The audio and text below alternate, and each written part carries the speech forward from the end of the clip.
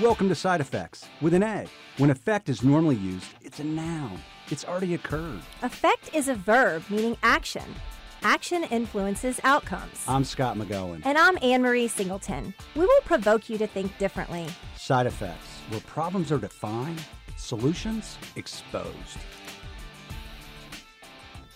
Welcome to Side Effects. I'm Scott McGowan. And I'm Anne-Marie Singleton. We've got an amazing guest with us here today. The fountain of knowledge, as I refer to him. Grant Reed, thanks for being here. Thank you. It's my pleasure. So you've been with McGowan Brabender for a long time, and we're really grateful for all your support. But also, you've got a long track record in regards to expertise in this industry. So where did you start your career? I started my career actually on January 6, 1975. Grant's not very exact. So. Yeah. It was a Monday. And so this coming January, it'll be my 43rd year in this business. Wow. Yeah. Well, one of the things we want to do is there's a sense of urgency in regards to the Affordable Care Act and this most recent executive order. Yes. And there's a lot of questions that people have. Yes. What does this mean? And what should we do? exactly. Right? Yes. Yes. What's interesting about this is this kind of came from left field, the actual wording in the executive order. And we do have the executive order. I understand we'll be uploading it to our site for people to download if they'd like to read it. But there had been a lot of talk in really several months up to this executive order talking about selling across state lines. And Right. as an underwriter, right away I'm starting to yell at the television saying simply selling across state lines won't do anything. Because if I'm an insurer that doesn't have business in Indiana, let's say, and I decide that because I can sell across state lines, I'm going to go to Indiana and sell a product, my pricing is going to be so much higher than everyone else because I don't have a discount. Right. If I'm able to get a discount, then maybe I can compete. But simply selling across state lines is not the answer. Because the carrier needs a relationship with the health systems in order to offer a competitive rate and product. That's exactly right. Right. There were some people that clearly didn't understand the direction they were going that talked about the different mandates within the states. And the National Association of Insurance Commissioners came out just a few weeks ago and said they looked at the cost of all these mandates across all the states, and the variation is only at most 5%. So that's certainly not going to open up a market for you by You know what's saving interesting? You bring 5%. that up, and I know we're going to talk about the executive order, but you talk about the funding that we spend in this country on co-ops, Yes. right? Mhm. That was part of the original. Exactly. And Original the ASIN. majority of them are gone. That's correct. They Yeah. did not survive. Very quickly they went away. But quickly, your reference point is the fact that they didn't have the pricing model in the markets in which they were doing business. That's correct. So you and I, if we were going to buy water, we would assume that the price for water in Indiana is similar as it is in Dayton. It's close. It's close, yes. Healthcare just defies all laws of economics. That's correct. And so when we hear selling across state lines, the public hears, wow, that's great. Competition, right. I'm the skeptic, and I'm like, that's just unfortunately a deceptive way to put hope in the American people that healthcare costs is going to become lower, because it's just not. Well, even if they were to overcome, they being the insurance companies, were able to overcome that network discount. Right. Let's look at the profits that the insurance companies make. There's been all kinds of talk this week about the $17 billion that they've made so far this year. Well, they have $1 trillion of exposure. So that's only about 1.7%. That's a very narrow profit margin. And if you withhold these cost-sharing reduction payments, that's $7 billion. That's going to eat away a lot of the profit they've made. I don't know about you, but I would like my insurance company to have money to pay my claims. Right. That would certainly be good. I don't want them to be excessive, but there's already provisions in there that control how much profit they can make. Through the MLR. Yes, through the loss ratio. So we're already controlling it that way. This just tells me, though, they're not making a lot of money on other coverages in addition to the hundreds of millions of dollars that they've lost on the marketplace. Right, and in so the last couple cost sharing years. that you're talking about has to do with the subsidies and the amounts that are available for people through the exchanges. Yes, if I have income less than 250% of the federal poverty level, and I buy a silver plan, Right. That will give me effectively a lower deductible, lower out of pocket, just based on these cost sharing reductions. Right. So it enabled me to have better coverage for a better price. Right. It evaporates once you get to 250% of the federal poverty level. But what happened? This executive order, we got just a few days ahead of time, people started talking about it was going to make a change to ERISA. Now, ERISA, I am a child of ERISA. I started in 1975. ERISA was signed in September 1974. Okay. One of the first tasks I was given when I came into, it was Medical Mutual of Cleveland at the time. They said, figure this ERISA stuff out. We had no self-funded clients, so it really didn't apply to us. But it gave me a chance to get in and read the pages of the law and try and understand what it was they were doing. And they were recognizing that you have these corporations that are really conglomerates of businesses that cross state lines. And those were the leaders in self-insurance. Right. So it said these corporations, they called them control groups, are really one corporation for the purpose of ERISA. Mm-hmm. So you had, like 150, 500 to file, different things like that, and you were allowed to sell or to purchase coverage across state lines since you were one employer. Right. But in the state in which they were housed, right? Yes. What this does, what this executive order does, is it comes in and says, well, we're going to also call association health plans as a corporation. We're going to include it under that, which would give you then the ability for a small group and an individual to join together and make a large corporation and be recognized under ERISA. Now, the devil's in the details, as I mentioned before. 60 days the president has given them to come up with the regulations that will apply to this. And this is very critical over whether or not this is going to be a success or a failure. The reason the Affordable Care Act has failed is the regulations dip into the underwriting regulations that the carriers do. Right. You have to have a balance of the risk that you're bringing into this. And frankly, there's a couple of things specifically that are within the ACA that have caused that balance not to happen. Yeah. Most of the people that are signing up for the marketplace are in the 55 plus age category. We're not attracting the people that are very young. Right, so we're getting poor risk. You know what the one age is that has the most people alive in the United States right now? 26. That's one of the lowest categories of people signing up for the ACA. Yeah. So we're not bringing those people in. The reason is their prices are so much higher than it used to be. And when they look at what the cost is, they say it's not a good value. I'm going to go ahead and pay the penalty if indeed it even applies to me, because it's still kind of hard to get a job as a young person, so you may not have a good paying job, and you've got a waiver, and so you don't even have to pay the tax penalty. So you've got, the key things are, someone in writing the law thought it was discriminatory that we would charge more for a female than a male. Well, it just happens that it is more expensive for a female than a male. Sure, especially during childbearing years. Right. Yes, and really it's not as much related to childbearing, it's the fact that there's a female reproductive system. And there's so many more issues that arise with that than it does within the male. Right. They also had this notion that...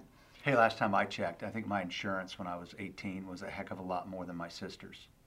Car insurance. Oh, car insurance. Yes. Well, okay. Well, that's different. That's a different set of statistics. But that's discriminatory, Scott. You shouldn't allow that. By golly. But the other thing is this whole notion of age bands. The authors of the law thought if they narrowed them from, carriers traditionally went 8 to 1, 10 to 1. Right. If they narrowed it to 3 to 1, that these costs would meet in the middle. That's not what happened at all. You still need the same dollar amount to insure the same set of people. Exactly right. And the law of large numbers is all about a lot of people paying for a few people. And when they compressed these ranges, what they did was they brought the higher age ranges down just a little bit. But those lower age ranges had to come way up to meet them. Right. So that's what pushed the cost up for the younger people.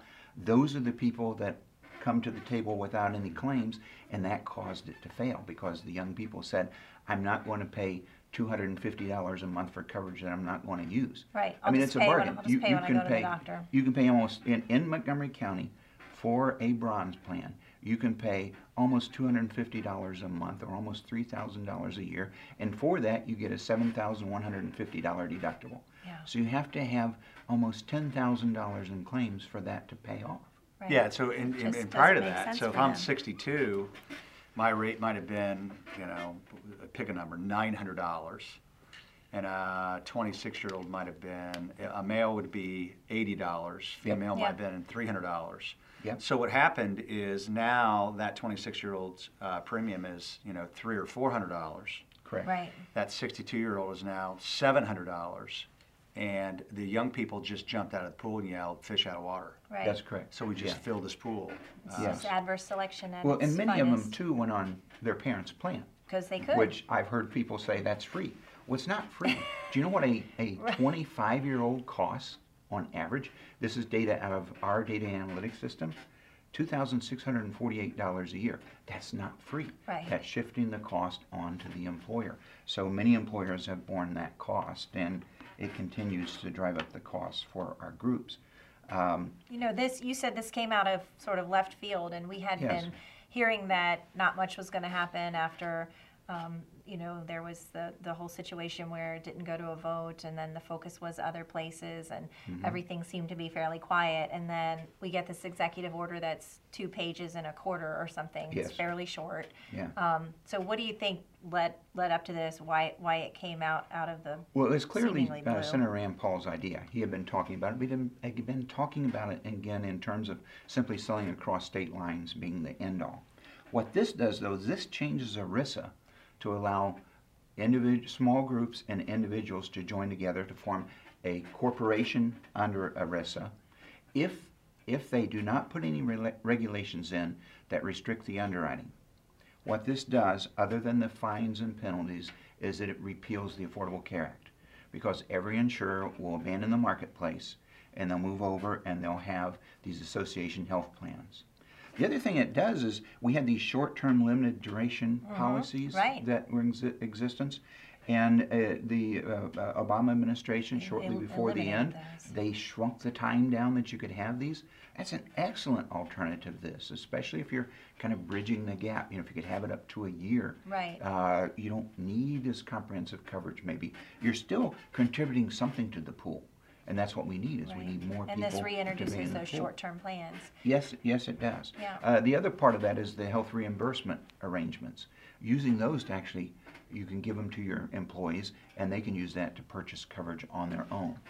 If they do not put any regulations on underwriting in these association health plans, what it will do is allow the insurers to go back out and return to their pre-ACA pricing. That would apply to the individuals, that would apply to the small groups. I mean, when the small groups get into the ACA rates, it's horrible. We Right. run not set tests all the competitive. time. It doubles their rates right off the bat because of the compression of the age ranges primarily. So So- if they don't do that, that repeals that. We have to get rid of the fines and penalties somehow. Right. But nobody will be offering insurance in the marketplace. So you said you've been with ERISA since the beginning. Yes. And really, I've been in this industry 11 years, so not quite as long as you. But there hasn't been very many changes to the ERISA law over time, has there? Well, you had COBRA, Yeah. HIPAA, Yeah. those were extensions. but You had the those Women's were- Health Care Act, that was part of that, but nothing major. I mean, COBRA Right. and HIPAA were for specific things, around portability of coverage, trying to get away from pre-existing conditions, which is another thing that I hope this doesn't address. If it allows carriers to adjust rates for pre-existing conditions, that's another important part of that. So so really, the crux of this is, prior to 2010, our healthcare system was an epic mess. Well, in we regards had to cost. we had an uninsured problem, and no, I would contend that it wasn't, not compared to now. We've got many states where, with this most recent rate change, the rates have quadrupled since the Affordable Care Act went into place. A 22-year-old person could buy coverage for $75 a month. Sure. And it was a PPO plan. It offered very good coverage. Well, now the whole system has been pulled up. I mean, yes, we have a lot of older people that have signed up for the plan, but we still don't have the healthy ones that Right. have signed up for Which the is the marketplace. whole premise Right. of insurance. So it's Right. driving Right. that cost up and up. What this would do, if there's no underwriting regulations being impacted here, it would put us back to March 22nd, 2010. Right. There we would have this spread of rates, maybe 8-to-1. We would have males that are paying less than females at certain ages. It crosses once you get into your 50s. Yeah. And that wide range of rates would make the coverage more affordable for a lot of the people that are staying out of the plan. But what that does is that puts us back to where we have that pool of people that are uninsured, and what Right. do we do What with do we them? But when when you talk about that, I mean, one is pre-existing conditions is a big deal, and Yes, it is. that scares people to death. Yes. And my personal opinion is prior to 2010, I think it was very disappointing that this country had a healthcare system that people, when they needed it, couldn't get it. I just think it was wrong. So, did they address it in the right way financially? This country, the answer is no. No. Absolutely Right. not. Right. No. However, the future of this. So I think the premise that everybody wants is they want to keep what they have, but they want it to be less, and they want better quality, and they want better access. And Yes. the truth is, the answer to that is no, no. So in order to change this, it is going to be significantly disruptive. Yes. But what this would allow our country to experience is you would have carriers, so the Anthems, the Uniteds, the Aetnas, the Cignas, other carriers come back into the individual market, Yes. come back into the employer market. Mm-hmm. They wouldn't be shackled with the metallic plans, which That's destroys a strategy for an employer. Right. And it would probably drive additional competition back up into the individual market. And we Yeah. would see lower costs Right. because we would get more people joining the pool. You know, and you said something, Scott, people want to keep what they have, and I think that you meant globally people, you know, want to have their PPO plan or what have you, but I would say that most employers in this region don't want to keep what they have. They want something better because they've had to go to plans that they don't feel like are offering the type of coverage that they want to their workforce. Most of them are at a high deductible plan. Many of them have a 60% plan as their plan because that's what they can afford. Yeah, I think one of the things too, Grant, is when you look at this, so obviously you had, I don't care if you're left or right, you had the left, now you have the right, and nobody wants to touch this with a 10-foot pole. But this is a Jenga tower. I mean, this thing's going to topple, Yes. whether you like it or not. Yes. It's just a matter of time. Yes. Yeah, we know. And so here's my opinion. Doing nothing is a terrible option. Terrible option. Right. Just You're right. leaving it alone. Mm-hmm. Because do you pay taxes? Yes. Last time I checked, I do. Yes. Yeah, You pay yes, taxes? I do. Yeah, I mean, we I all don't do. I mean, want so to, but I so do. we're all paying for this. Mhm. We're paying for this, Yes, we are. and we're better than this, Yes. and we can make significant changes. So, what's the likelihood of? I mean, 60 days is pretty short, Yeah. right? 60 days is pretty short. If they put it through with no tampering of the underwriting Yeah, regulations, You keep saying that. We're going to talk about that in a second. okay, then that's going to put us back to pre-ACA times. Right, which is So we're that going March- Back to the Future March 20 again. again. Back to the Back to future. the future. Yes, yes. Watched every one of those I movies. feel They were like I'm great. on Groundhog Day or Uh-huh. something here. So, but the problem is that puts us back to a large pool of uninsured people. Yeah. Correct. And I've looked and looked. I've yelled at the television long enough that my wife Coral finally said, "Why don't you do something about it?" And I wrote up a proposal. And the proposal that I have is a payroll tax. It's a very significant payroll tax. It's something along the order of $200 billion a year. But in my opinion, that's what we would need in order to fund the uninsured. Right. We need to get out of the business of tampering with the group insurance. That's a huge portion of our healthcare expenditure every year in the United States. We need to leave that alone. We need to let that continue to go on. And the Cadillac tax, which as it is would come in a couple of years, Right. would do a lot to exit employers from that. But we need to address the uninsured. The ACA did not effectively address the uninsured. It shifted a lot of uninsureds around. But now if we can get back to where we have good competitive pricing and good products in the small group and individual market, we still need to figure out a way to solve the uninsured population. My proposal does it with a payroll tax. What was the percentage of that payroll tax? It would be 1% on the recipient of a W-2. It would be 1% on the payer of a W-2. Okay. With the 1099, the person that's paying the 1099 would pay 3% of that because they're not providing insurance to that person. They're paying the 1099 too. And if they're paying, they being the employer, something in a W-2 to someone that does not get insurance from them, then there'd be an additional charge for that as well. And in figuring the cost of this, I didn't include those extra amounts at all. It just seemed to me that we need some kind of incentive for employers to continue to offer group coverage. Right. Should we pay a little bit less? Maybe we would get some of those part-time jobs coming back to be full-time if we did it this way. That would give us enough money, I believe, so that every child that doesn't have insurance through a group plan or a government plan would be able to enroll in a CHIP program. In Ohio, we have the OCHIP program. Right. Some of the states would have to bring their quality of their program up to date. They don't provide full coverage through that, so there'd be some adjustment there. That would cost about $22 billion. Then we would have over $170 billion left to help provide coverage for the uninsured. So if I'm a new business person that I can barely make payroll, well, my employees automatically have a bronze plan. Right. Benjamin Franklin had a great quote that I love, that we must make the poor uncomfortable in their situation. So let's give everybody that doesn't have coverage through a group plan a bronze plan.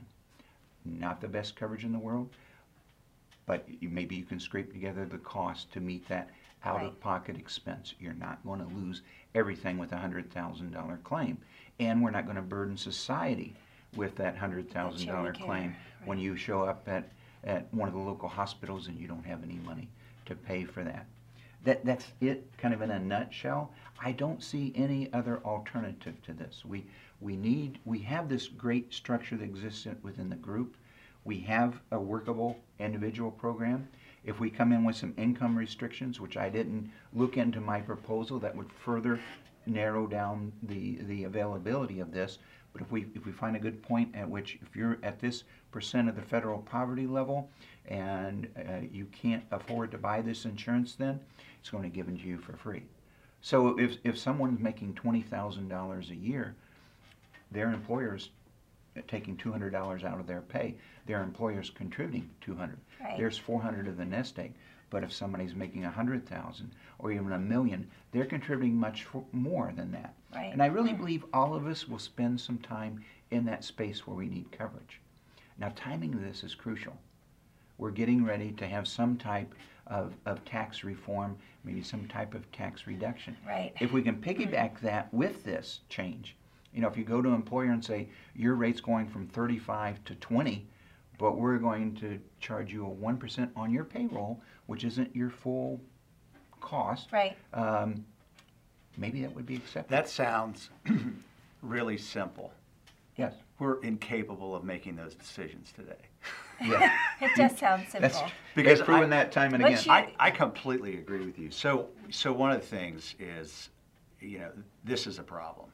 Oh, yes. And status quo is, quite frankly, it's just not an option. No. It just isn't. Will this work? I think it's really anybody's guess. Could it stabilize the market again? Potentially so.